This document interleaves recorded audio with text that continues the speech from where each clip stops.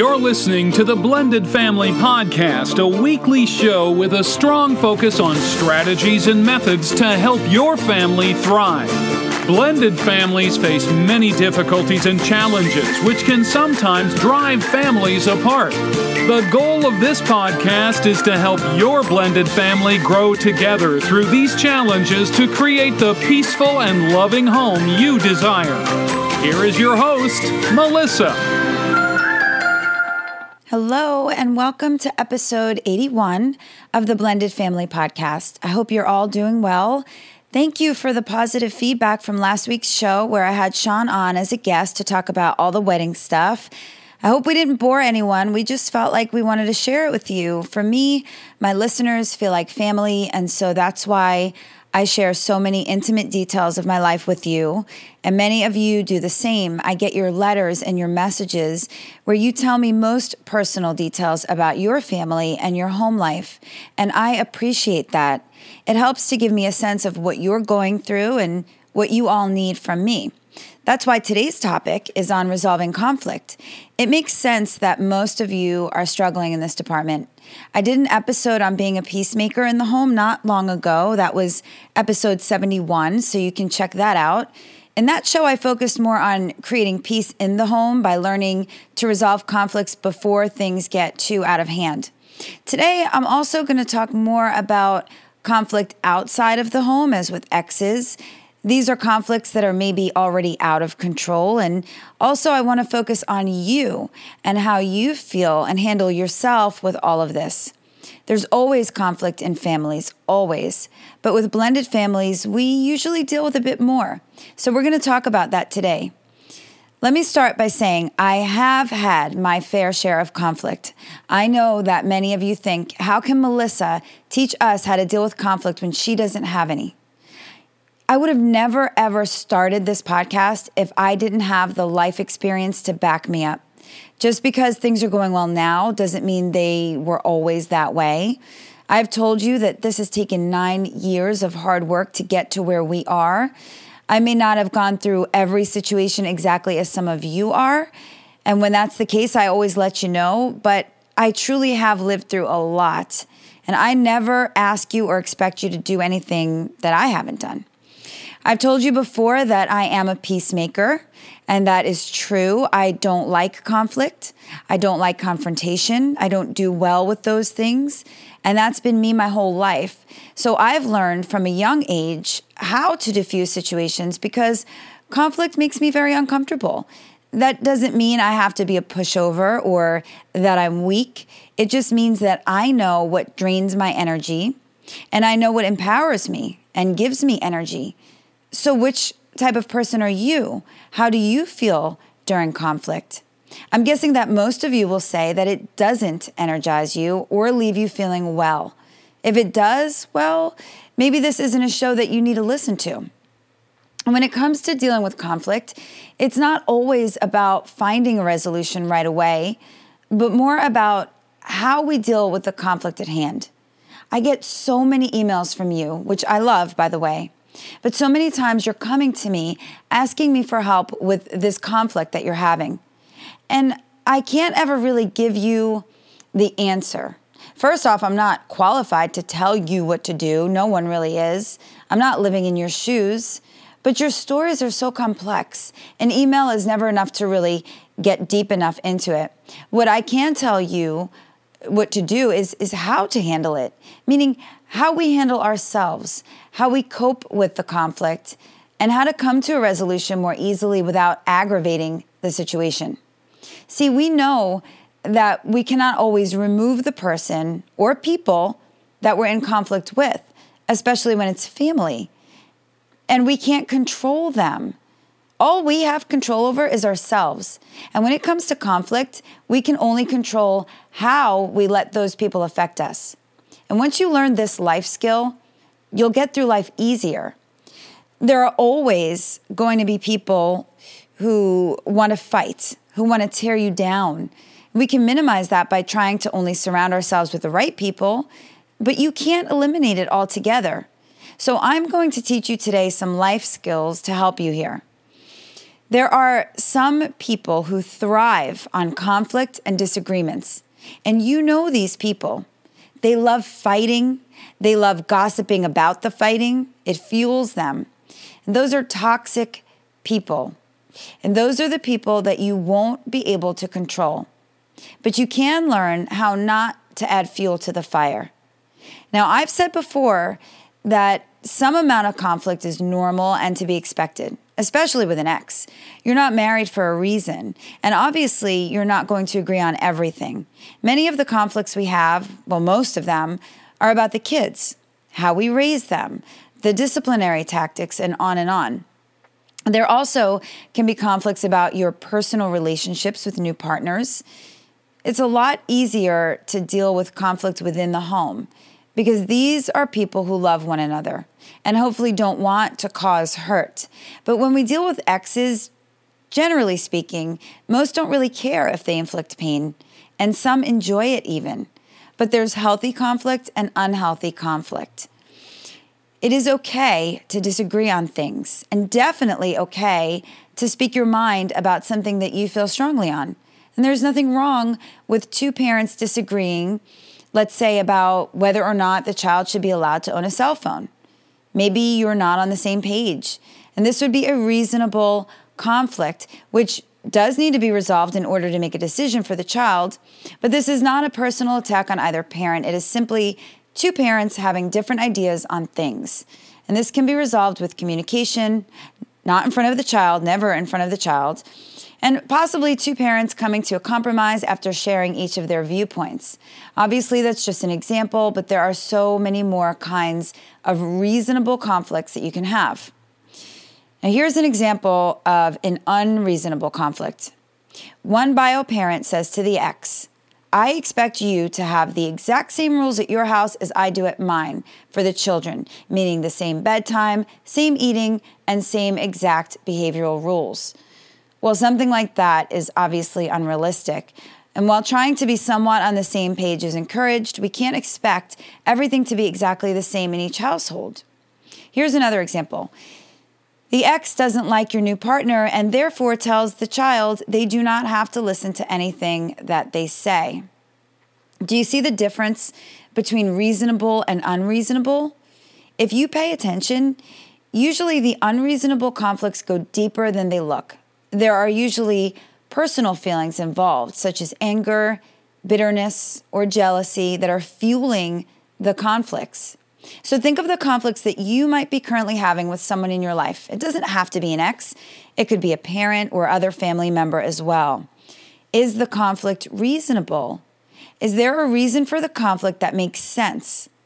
Or is it fueled by something deeper? This makes a big difference when it comes to resolution. Why? Well, if there's something deeper at play, no matter how much you try to fix the conflicts on the surface, they will just keep popping back up in other forms. Or, no matter how hard you try to resolve, the person won't budge. So the key is figuring out what is the driving force here and how do we fix that? Here's the problem. Most of the time, people aren't even aware of the bigger issue. See, if it's you with the issue, well, that's easy. I can teach you how to discover what's really bugging you and work on that. If it's an insecurity or a jealousy or whatever. But we can't teach this to the one we're in conflict with if it's them. Does that make sense? Leads me back to my point before that we can't control others. No matter what we do, we can't stop them from being angry. That's something that they have to do when they're ready. That doesn't mean there's nothing that you can do. You are in control of yourself. So what you're going to do is not fight back. Fighting back is what they want. So why would you give them what they want? Again, it doesn't mean you're a sissy. You're just taking the high road. What would be accomplished by fighting? Well, more fighting. And that's not what we want. Why give them ammunition? What else can you do? Well, you can stop taking it personal. Now, I'm an ultra-sensitive person. So that's the first thing I do. I take things personal all the time. But really, this isn't even usually about you. If you have done something wrong, well, we'll talk about that in a minute. But if you haven't, then it's not about you. Sometimes people hate us because they're jealous. Sometimes it's because of their own insecurities, maybe because they don't like themselves. If someone feels the need to fight with you and have hatred in their heart, then that is their issue, not yours. Feel sorry for them because living that way is hurting them. You don't have to allow it to hurt you. And the other thing that you can do, keep being yourself and keep taking the high road. Do the right thing even when you don't want to. Trust me on this one. People don't like to keep fighting with someone that doesn't react and give them what they want. This is the stuff we teach our kids with school bullies, isn't it? But we forget when it comes to ourselves. Eventually, this person will get tired of having a one-sided fight. And if they don't, well, then they can continue to carry the poison around, but at least you won't.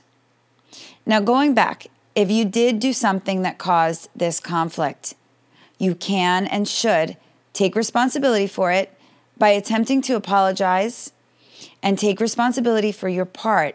That's the right thing to do. And then it puts the onus back on them whether or not to resolve things. It's so funny that we as adults have a hard time doing the mature thing. We expect our children to know and learn these skills, but many of us struggle. It's really hard to apologize, especially when the person you have to say sorry to maybe hates you. You know, back a while ago, maybe a year ago, I had a listener post in the Facebook group about an incident she had with her partner's ex. In this case, she did wrong. She badmouthed the ex on Facebook to her stepson. She got caught, of course, and what she did next really could have shaped the future relationship of that whole blended family. Instead of making excuses or putting it back on the mom, she went and apologized to the bio mom, saying there was no excuse for her bad behavior. She explained why she did it, why she knew it was wrong, and why she will never do that again. And you know that was hard for her to do, but it was the right thing to do. And even if bio mom chose not to accept the apology, stepmom here can rest more easy knowing that she tried and she did do the right thing. She even apologized to her stepson. That is how you handle conflict. And if you're still a listener, Renee, please let me know how that all panned out for you. I'd love to know. Anyway, as I said, aside from fixing whatever you need to fix on your end, there's not much you can do to fix the other person or to change their feelings. I told you how to not fuel the fire by not arguing back, and I told you how to protect yourself by not taking things personal. But I know that some of you are dealing with huge conflicts that are seemingly endless. Maybe the kids are involved. Maybe you see no light at the end of the tunnel. There are just some people who want to carry on a conflict, some for years. What can you do here so that you can live your life? I understand that telling you not to take things personal is just not enough. And that's why I told you before, sometimes the best advice I can give you is how to better live your life, because I can't remove that toxic person from your life, and neither can you. You need to find support in the people who love you. Lean on your partner, lean on your kids, family, and friends to receive the love that you need. It won't make the conflict go away, but you can better cope with it when you feel the love and acceptance from others in your life.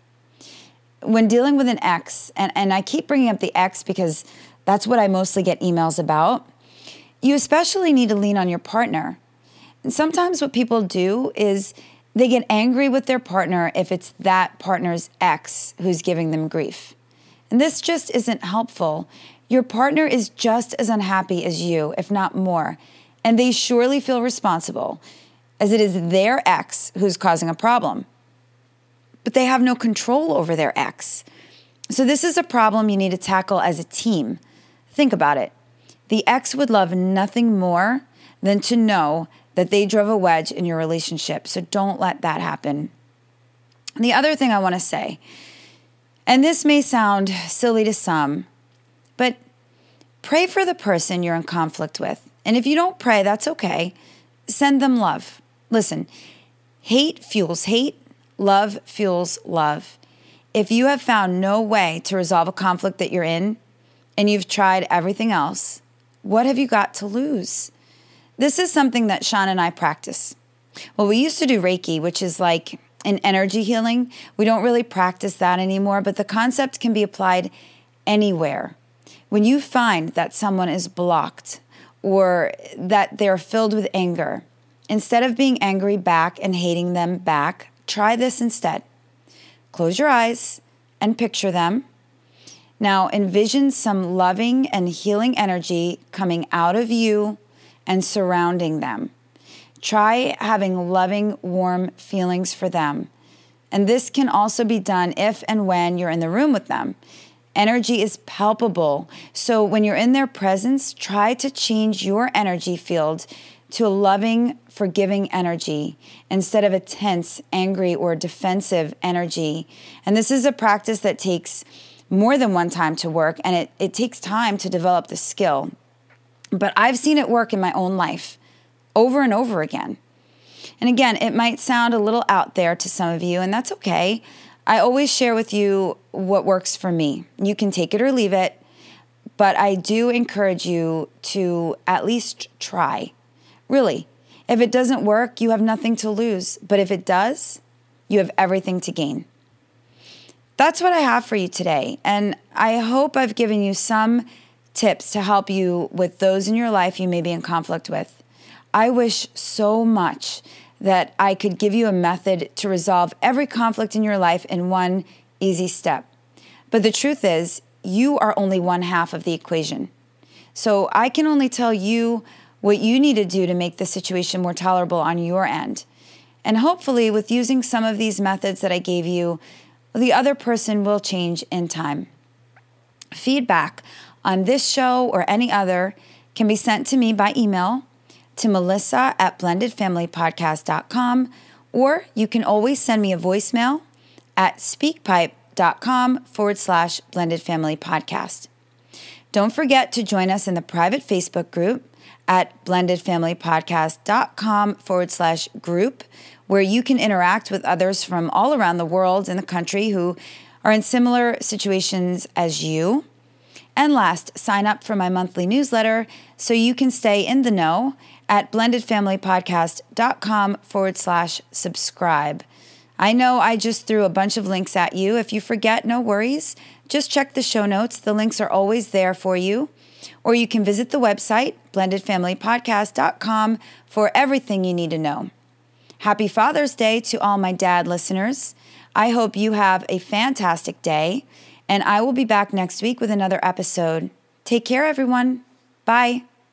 You have been listening to the Blended Family Podcast. For more information, please visit the website at blendedfamilypodcast.com. Remember, to create the peaceful home you desire, all you need is love.